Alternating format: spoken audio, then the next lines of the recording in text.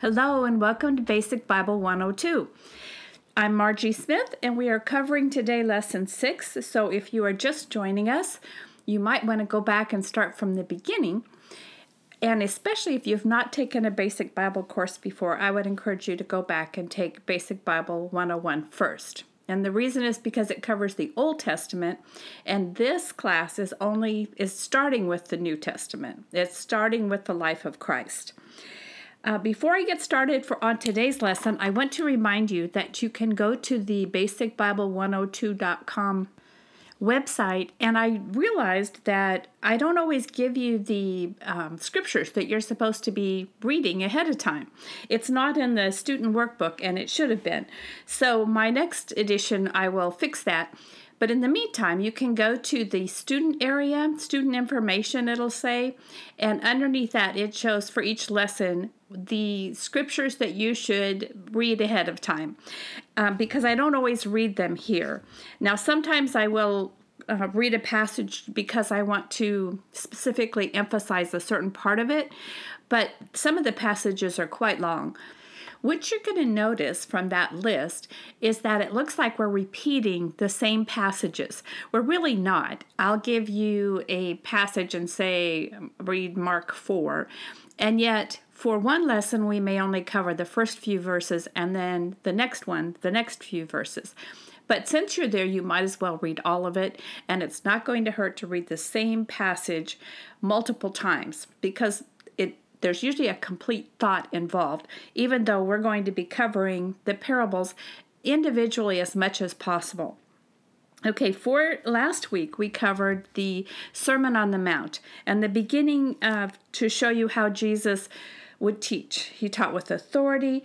He taught with the confidence that as he was talking to people, he related to them. There was a compassionate aspect to his talking, but it was also had a hard edge. So it was not very sympathetic toward the religious leaders at the time. He would use these parables as he taught around the different places in Israel as a way to relate to the people. And they were in a story format. A couple of good things about that. One, people could relate to them and apply them individually, and two, people could remember them. So that helped bring forth the teachings of Jesus, so that the ones we have today are still the ones that he actually did teach. Okay, the challenge with this, though, is that parables can have multiple meanings, and they may have meant something differently to the people back then than they do to us today, but the same moral behind it, as a parable is a story with a moral, the same moral of the story still applies to us today. Let's begin with Matthew 5:13 through 16. We covered that passage last week, but I want to revisit it this time in a little bit deeper analysis. So let's begin with let's start with 13 of chapter 5.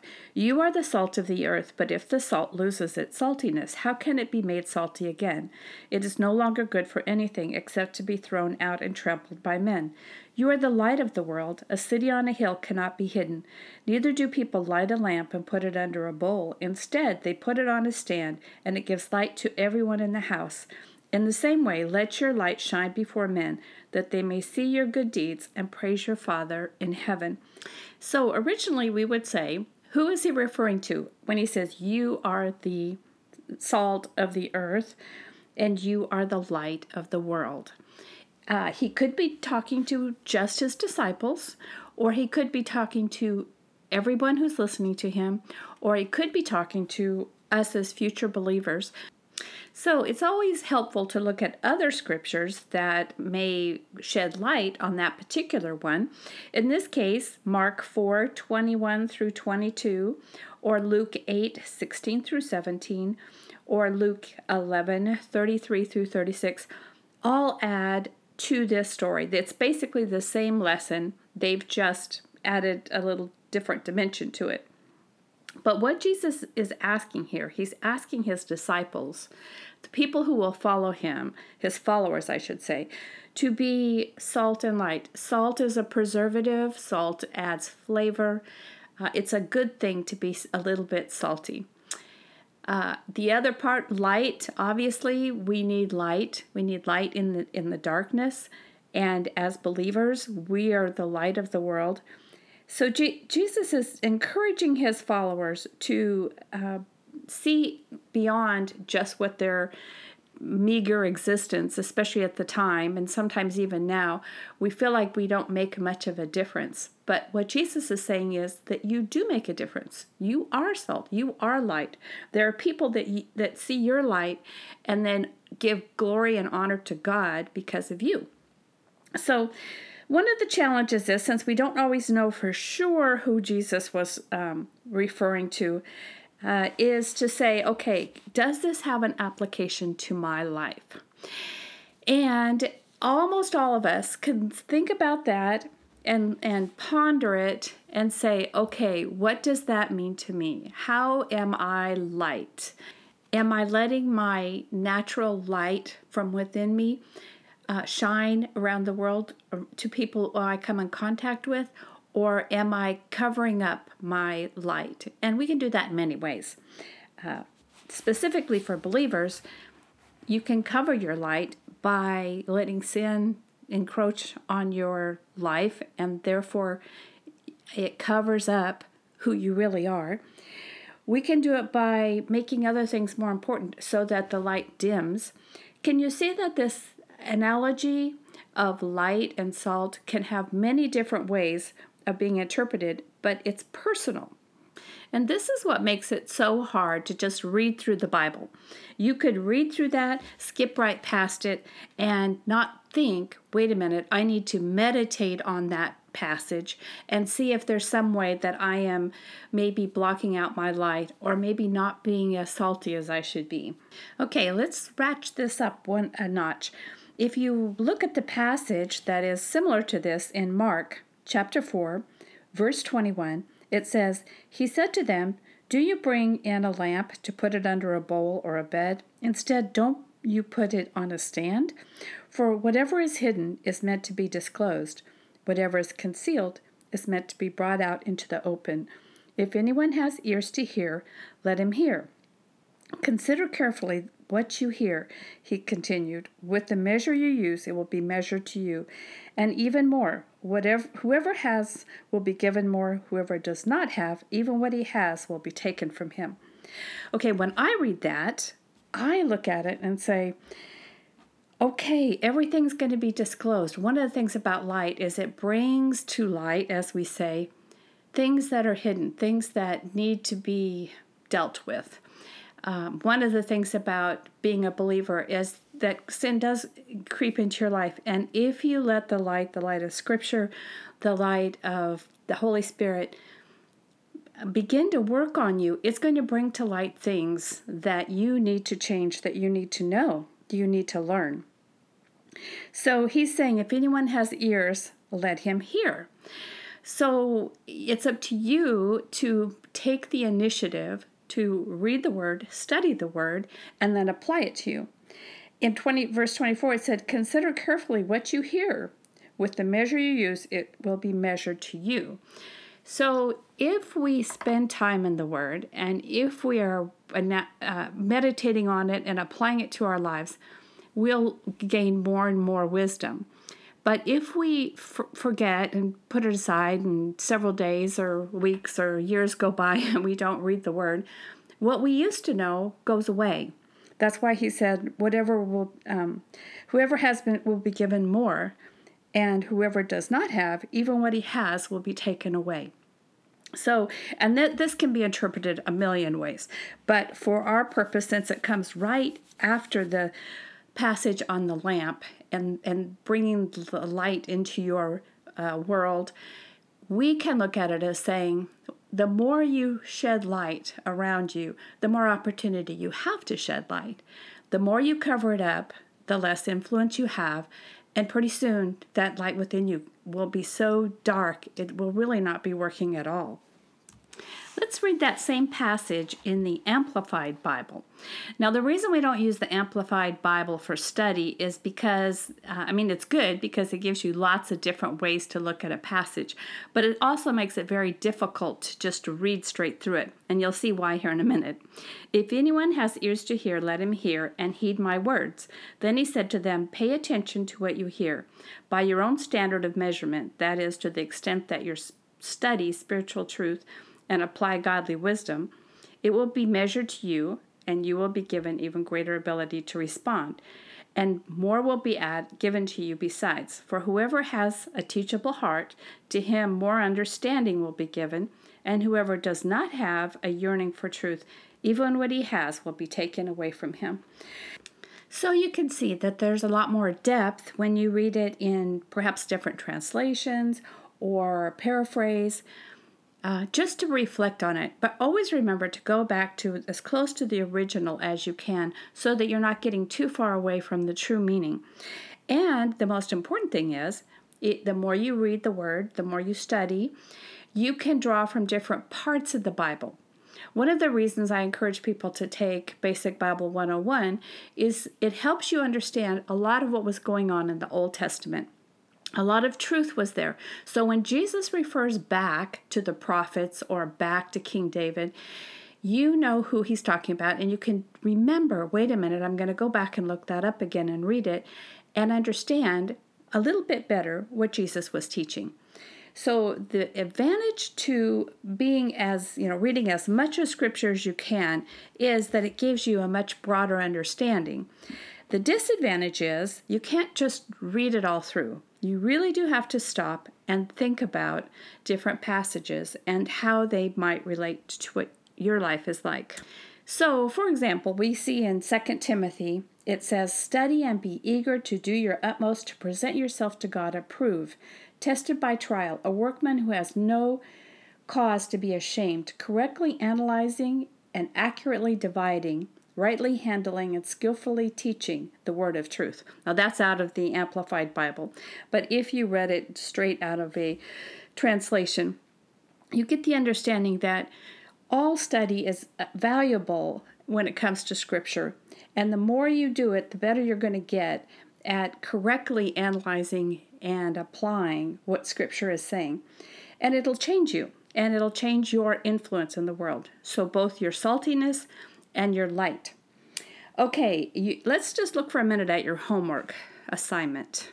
So if you are doing this in a group, you will already have covered, or will be covering when your group meets, this passage about the salt and light. There's another passage that's in your homework, which is Matthew 13, and it is covering the parable of the sower and the seeds. In this parable, Jesus is talking about a farmer who's planting seeds. Let's begin with verse 1. That same day, Jesus went out of the house and sat by the lake. Such large crowds gathered around him. He got into a boat and sat in it, and while all the people stood on the shore. Then he told them many things in parables, saying, a farmer went out to sow his seed, and as he scattered the seed, some fell along the path, and the birds came and ate it.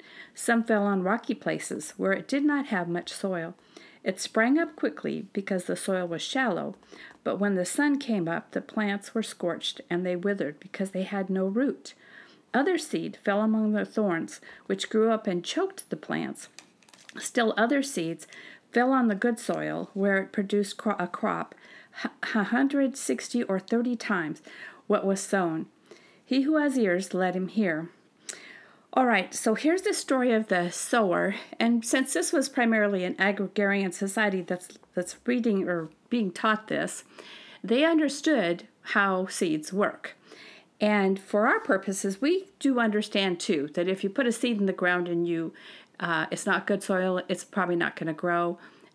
If the weeds come and get it, if you've ever planted a garden, you know what that's like. You just have to weed it constantly, or the weeds take over and choke out the plant. And so, but if you put it in a good soil, that seed grows and multiplies. So what is Jesus relating this to? What does the seed represent? And the disciples, because it could be interpreted a lot of different ways, came to Jesus and said, "Why are you speaking in these parables?" And he replied, this is Jesus, "The knowledge of the secrets of the kingdom of heaven have been given to you, but not to them. Whoever has will be given more, and he will have an abundance. Whoever does not have, even what he has, will be taken from him. That is why I speak in parables." Then he quotes a passage from Isaiah, and in this passage it read, "Though seeing they do not see, though hearing they do not hear or understand. In them is fulfilling the prophecy of Isaiah. You will be ever hearing, but never understanding. You will be ever perceiving, but never seeing, but never perceiving. For the people's hearts has become calloused. They hardly hear with their ears, and they have closed their eyes. Otherwise they might see with their eyes and hear with their ears and understand with their hearts and turn, and I would heal them." So Jesus is showing people through the passages that they can remember the passage, and maybe it's a nice story or makes sense to them. But what matters is whether they can truly see it and understand it. And that's why interpreting parables is a matter of the heart. It's a matter of you wanting to know and understand. And one of the best things you can do is just pray and ask God, reveal to me what this scripture means to me. And as I said, it will be personal. The same parable of the sower or the seeds can mean a lot of different things, as we've mentioned, but primarily he's using it as an example that how the Word of God goes forth, how Scripture, even the Scripture, these parables that we're reading about, how they're cast out there. And that's what Jesus did. He cast this large net to all the people who are listening. And some people would grab onto it, and they would know that's the word of life, and they would go and tell everybody they knew about Jesus. That's the good soil. Some people would think that, okay, yeah, I really like this, but, they don't have any root. They don't really stick with it, and then they're off to something else or someone else. Some will grab onto the words of Jesus, but they don't want to give up their old life. And so that the sins of the old life choke out the Word of God. And you want to be the kind of person who takes in God's Word, applies it to your life, and is able to spread that seed far and wide so that many people can take advantage of what God is teaching you. All right, so, and that probably is the story of my life, because though I have been a teacher most of my life, when I'm not teaching, when I'm not studying the Word, then I begin to shrink, and my ability to read and interpret and understand the Word diminishes. And I have to spend a lot of time going back over things that I thought I knew and listening to people that I respect, who I know are good, strong believers, and reading different commentaries so that I can pull it together and say, okay, this is what I think the Scripture means, and this is what God is really doing in my heart. And that's the most important place. Because if it doesn't change your heart, it's not going to change anybody else's. That's just the hard truth of it. Okay, so we've covered a little bit about how to see the parables, that they were meant to give insight, but they were also meant to be applied personally. Like I said, if you pray and ask God to reveal to you what does that parable mean, it will help you understand it. We are going to cover quite a few more parables from here on out. And as we do, in fact, we have 2 weeks ahead of us on the kingdom of heaven. That's a very interesting topic because so many people want to know, what does that mean? Is the kingdom of heaven, is that when we die and go to heaven? The kingdom of heaven, does that mean when Jesus was here? And we're going to cover a lot of that in the next 2 weeks. But the only way that's going to mean anything to you is for you to have spent some time reading the Word, applying it to your life, and perhaps talking to some other people you know who are going through this study. Or if they're not, some other people who you know will be familiar with these passages. Okay, well, that's my lesson for today, and I just want to say thank you for sticking with Basic Bible. I know that it's a commitment, but it's one that really can and will change your life. If nothing, for no other reason than it'll help you get into the Word and begin to understand who Jesus was and why he came and what does that mean to you. Until next time, be blessed.